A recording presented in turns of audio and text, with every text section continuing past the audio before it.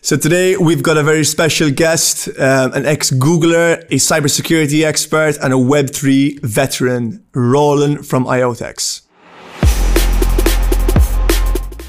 Raullen from IoT, how's it going? Welcome to studio. The virtual thanks studio. for having me. I'm doing very well. How about you? Doing good, thanks. So let's jump right in. Tell us a little bit about who you are and what your interest is in this space. Of course. My name is Raullen Chai. I'm the CEO and co-founder of IoT. My background is tech. So I'm PhD in cryptography from University of Waterloo. I spent almost 5 years in Google leading team for infrastructure and security. And I spent 1 more year at Uber, basically leading the team for cryptography and privacy. Then started IoT back in 2017. Okay, so a fellow cybersecurity guy and a man after my own heart. And what it is, or rather, what was it that led you to pursue this the idea of IoT? What is the driver? Yeah, my story is pretty simple because my major is cryptography when I'm doing my PhD, right?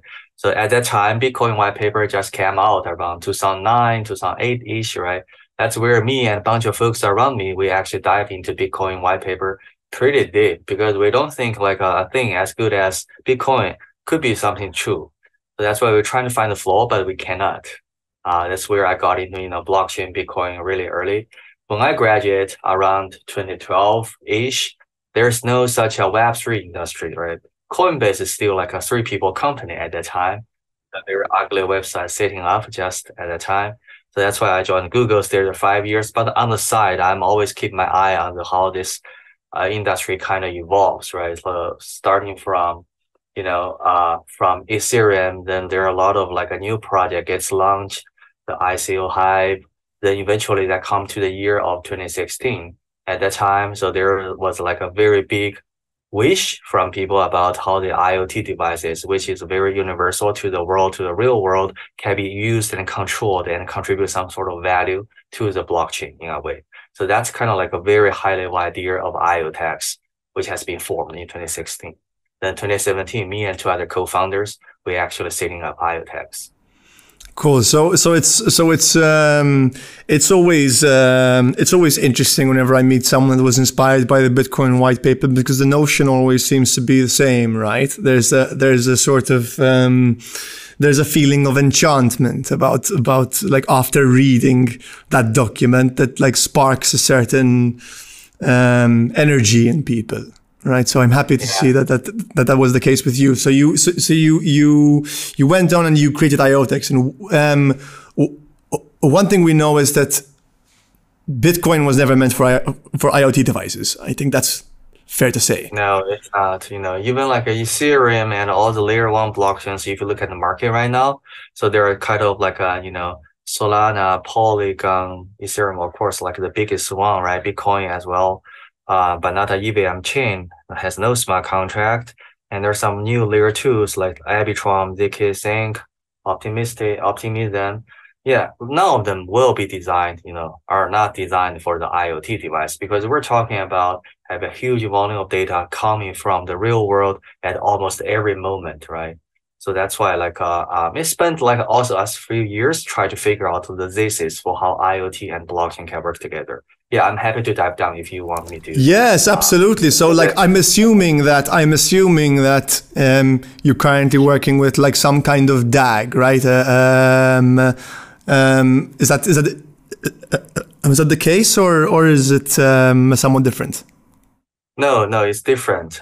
So like it's interesting you mentioned about the DAG. I think the DAG is the first wave of how IoT and blockchain can be combined together. At that time, people were thinking actually, how about we design a blockchain that has a very kind of fundamentally different underlying data structure as Ethereum, right? So which is called DAG, which is like it's a graph basically. So which will have a very fast or like a very high throughput, very low kind of gas price. And let's do this layer 1. So that's kind of like a project like IOTA was started around this direction, right? But like the problem for DAG is you cannot do any smart contract on top of this chain.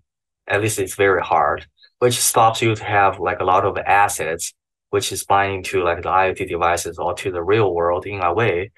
on this chain, right? So that's basically makes this chain valueless.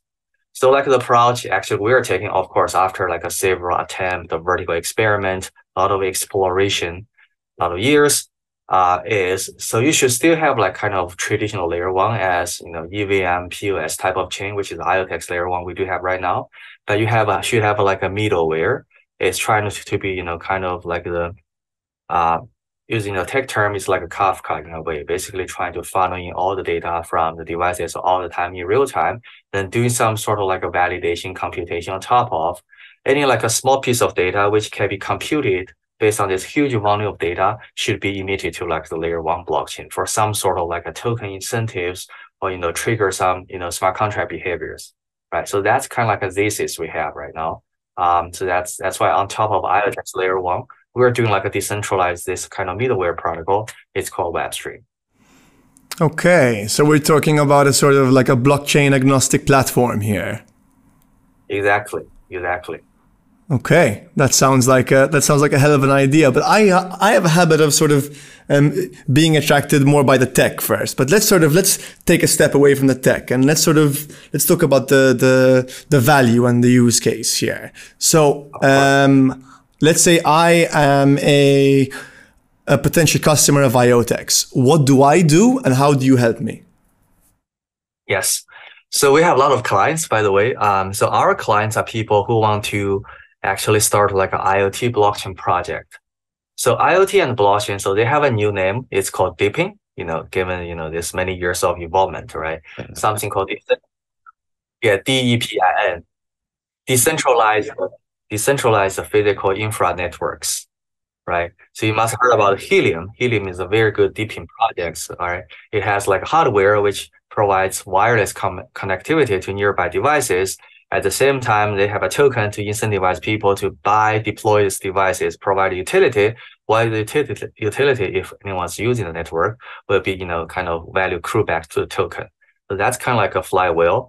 And there's a lot of dipping projects they're working on. So like our value prop is trying to provide like the infrastructure for those dipping projects to grow. Because dipping is a very important sector. It actually connects like a real world economy and the crypto space. The crypto space, if you look at crypto space, is just under $1 trillion right now. But like a real world economy is $500 trillion, right? It involves everybody, where you live, where you stay, what you eat, what you drive, where you go, who you meet. It's basically like your daily life. So this is $500 trillion kind of big market. So dipping like this physical infra network could be your car, could be your smart house, could be your home camera, could be your microphone, computer, cell phone, anything.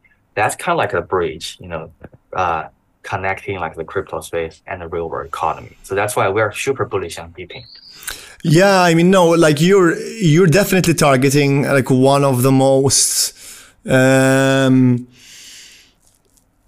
prominent industries, I'd say, which is set to explode in Web3. And one of the main reasons why it hasn't is because of the TPS limitation on traditional chains, right? Because like you very well said earlier, if you've got, like 100,000 IoT devices and they're all polling a data pool couple of times a minute, right? Like that's a couple of like million transactions every minute, right?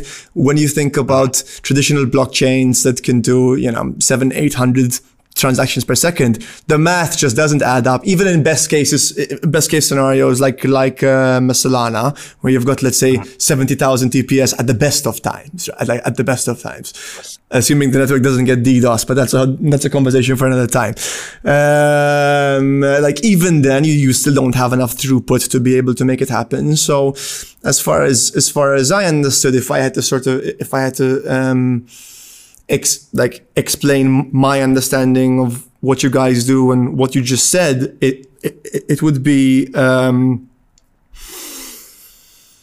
platform which acts as a staging environment to be able to distribute transactions on different mainnets at the right time, while also retaining some form of decentralized copy at a different level. Is that a fair description? Yeah, let me give you like a very simple example, right? So say if you want to start like a drive to earn type of project, like a demo.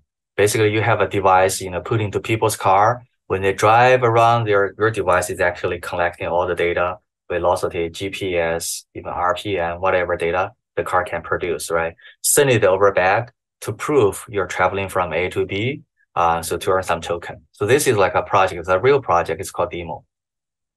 So how do you do this? Of course, you can build like all the layers ground up from hardware, firmware, blockchain, smart contract, middleware, mobile application, web application, so on and so forth, right? So this is a very big tech stack. So think about, very few teams can actually do like a big stack like this. Helium is one of such an excellent team, right? So they can do a big tech stack, but not everybody. So if you really want deep into be or like IoT blockchain to be a real thing to this crypto world or real world, we have to make this like a big tech stack, like a much smaller. That means like a DeFi, right? Even like a solo programmer or developer, so they can do some sort of innovation during the weekend within a few days or few hours.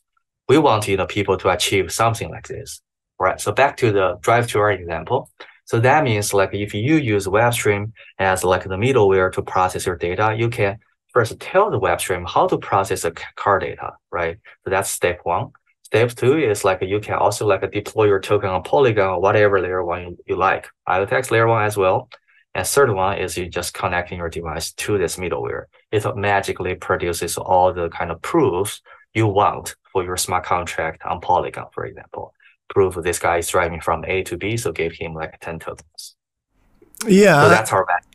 No, that makes perfect sense, and I think that's one of the sort of the unique things about Web 2 versus Web 3, right? Is that in Web 2, this idea of building your own tech stack was standard, right? It was the way to do it. But sort of since Web 3 is sort of has much more of a decentralized mindset, the idea of leveraging on third-party tech stacks is actually like it's becoming much more apparent, right? Because it generates incredible speed to market, like time to market, and time to market in this industry is absolutely everything.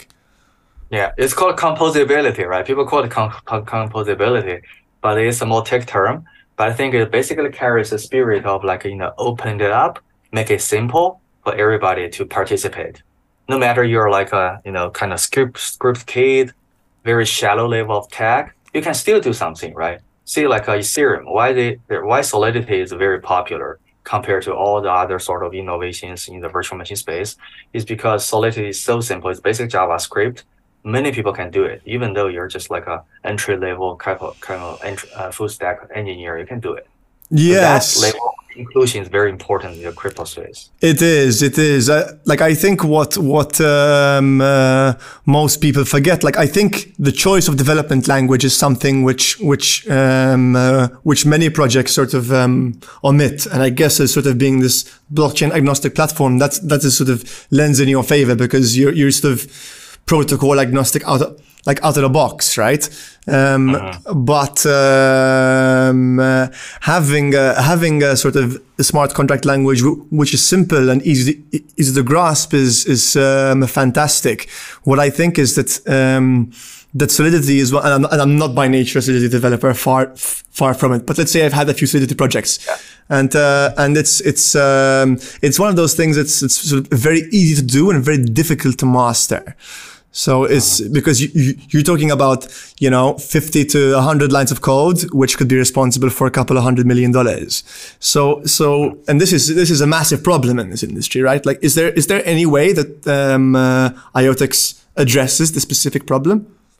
Yeah, so that's why, like, instead of this project doing all the hardware, middleware, blockchain, smart contract, everything, so we kind of want to abstract away the hardware and the middleware, right? Of course, they will still do the smart contract on different layer ones. That's the token part or reward part. We definitely we provide them with a WebStream SDK so they can install into the device. That enable the device to talk with our kind of middleware, decentralized middleware WebStream in a very seamless way. Then they have to do a small applet. It's basically like a smart contract put into the WebStream, basically telling it how to process the data. Do you want to do an average of like a temperature? Do you want to do some sort of like a sliding window, algorithm to compute something? So that's a part you have to tell WebStream. Then, kind of like everything starts automatically. Exactly, and then everything else is out of scope, which is as it should be, right? As it should be. Like I think way too many projects in this industry claim, we can do this, we can do that, we can have like, I mean, without mentioning specific names, we can have like NFTs that take over the moon, and with a sort of decentralized smart contract platform, and we do NFTs as well. And I'm happy to hear in this case that you guys don't do any of that, which is great. You just focus on your core value prop, and that makes sense. And so it's a launch pad and a jump pad for IoT, for decentralized IoT based projects. That's what it is. Yeah, but if you, of course, like our focus is deeping and IoT blockchain, but like if you look at like a bigger picture for the industry, off-chain compute is always like a very hot, like a holy grail for the entire thing, right? Because you say blockchain can only do so much. So any of the most valuable part of the computation will be done on the smart contract or Ethereum, for example. It's very expensive. But most of the computation, which we need, for a lot of like innovations, for a lot of like attempts, experiments, so that has to be happen like off-chain, right? So even if you think about those AI training sort of computation, they cannot be done on blockchain, but they can be done on off-chain. And then the model be traded like on the blockchain, right? So that's why like the WebStream is also have kind of, it's like a market fate in the off compute market as well. You're absolutely right. I mean, the idea of decentralized storage is something that sort of many people have revered, but few really understand the true consequences of using such technology. And on top of all that, traditional compute, I think, is something which most people forget. Like, people have no idea that just because you own the NFT, it doesn't mean you own the image, right? Like what happens when someone stops paying that cloud hosting provider? Your NFT goes boom, and you're just holding a hash at the end of the day, Yeah, that's why a lot of, so that's actually come to this data availability problem, right? That means like where you store the data. Of course, you can store on Ethereum. That's a very secure, reliable place, but it's very expensive, right? Less expensive, you can go for, like you said, S3 or cloud server. It's inexpensive, efficient, but like you don't have reliability. If someone shuts it down, it's just down. So there are a lot of options in between, actually, not that expensive, still provide some sort of reliability. So that's where this like a huge volume of data actually should go to. Exactly, and it fundamentally lends itself to the correct principles of blockchain, right? Like, too many people are sort of have this idea that, or I guess now the idea is starting to wane, but I guess like back in my day, there was this idea that blockchain would save the world, and I still think it's one of the most revolutionary kinds of technology to ever hit the world, but it cannot do everything. It is only really good for about 10% of use cases. Everything else is much more efficient on traditional computing platforms, right? And that's a really good point, right? So the reason we're doing those tech, very high tech, is because we want to open like a new innovation space for developers. Because we all know like crypto is kind of need a new narrative or new use case to grow, right? So DeFi has done its own job in a very perfect way. NFT has almost done its job, to be honest, right? So there are some sort of things ongoing, like a liquid staking, account abstraction, but those are like a smaller ones. But I think that's what really important is, like if we can define a technology, which we think we are. So this will open up like a lot of new kind of use cases, like we talk about at the first section of this interview. That would be like awesome. So think about it, you will have a decentralized energy store network, right? So where you can, buy and sell your electricity or solar from your solar panels. So think about it, you have a car network or decentralized Uber, decentralized Airbnb, right? So that actually changed people's life in a dramatic way. So that's how I want to see this crypto actually making a real impact on the world. And that's a beautiful vision, Raullen. I'm glad that there are people out there in the world who are actually focusing on real world value, other than just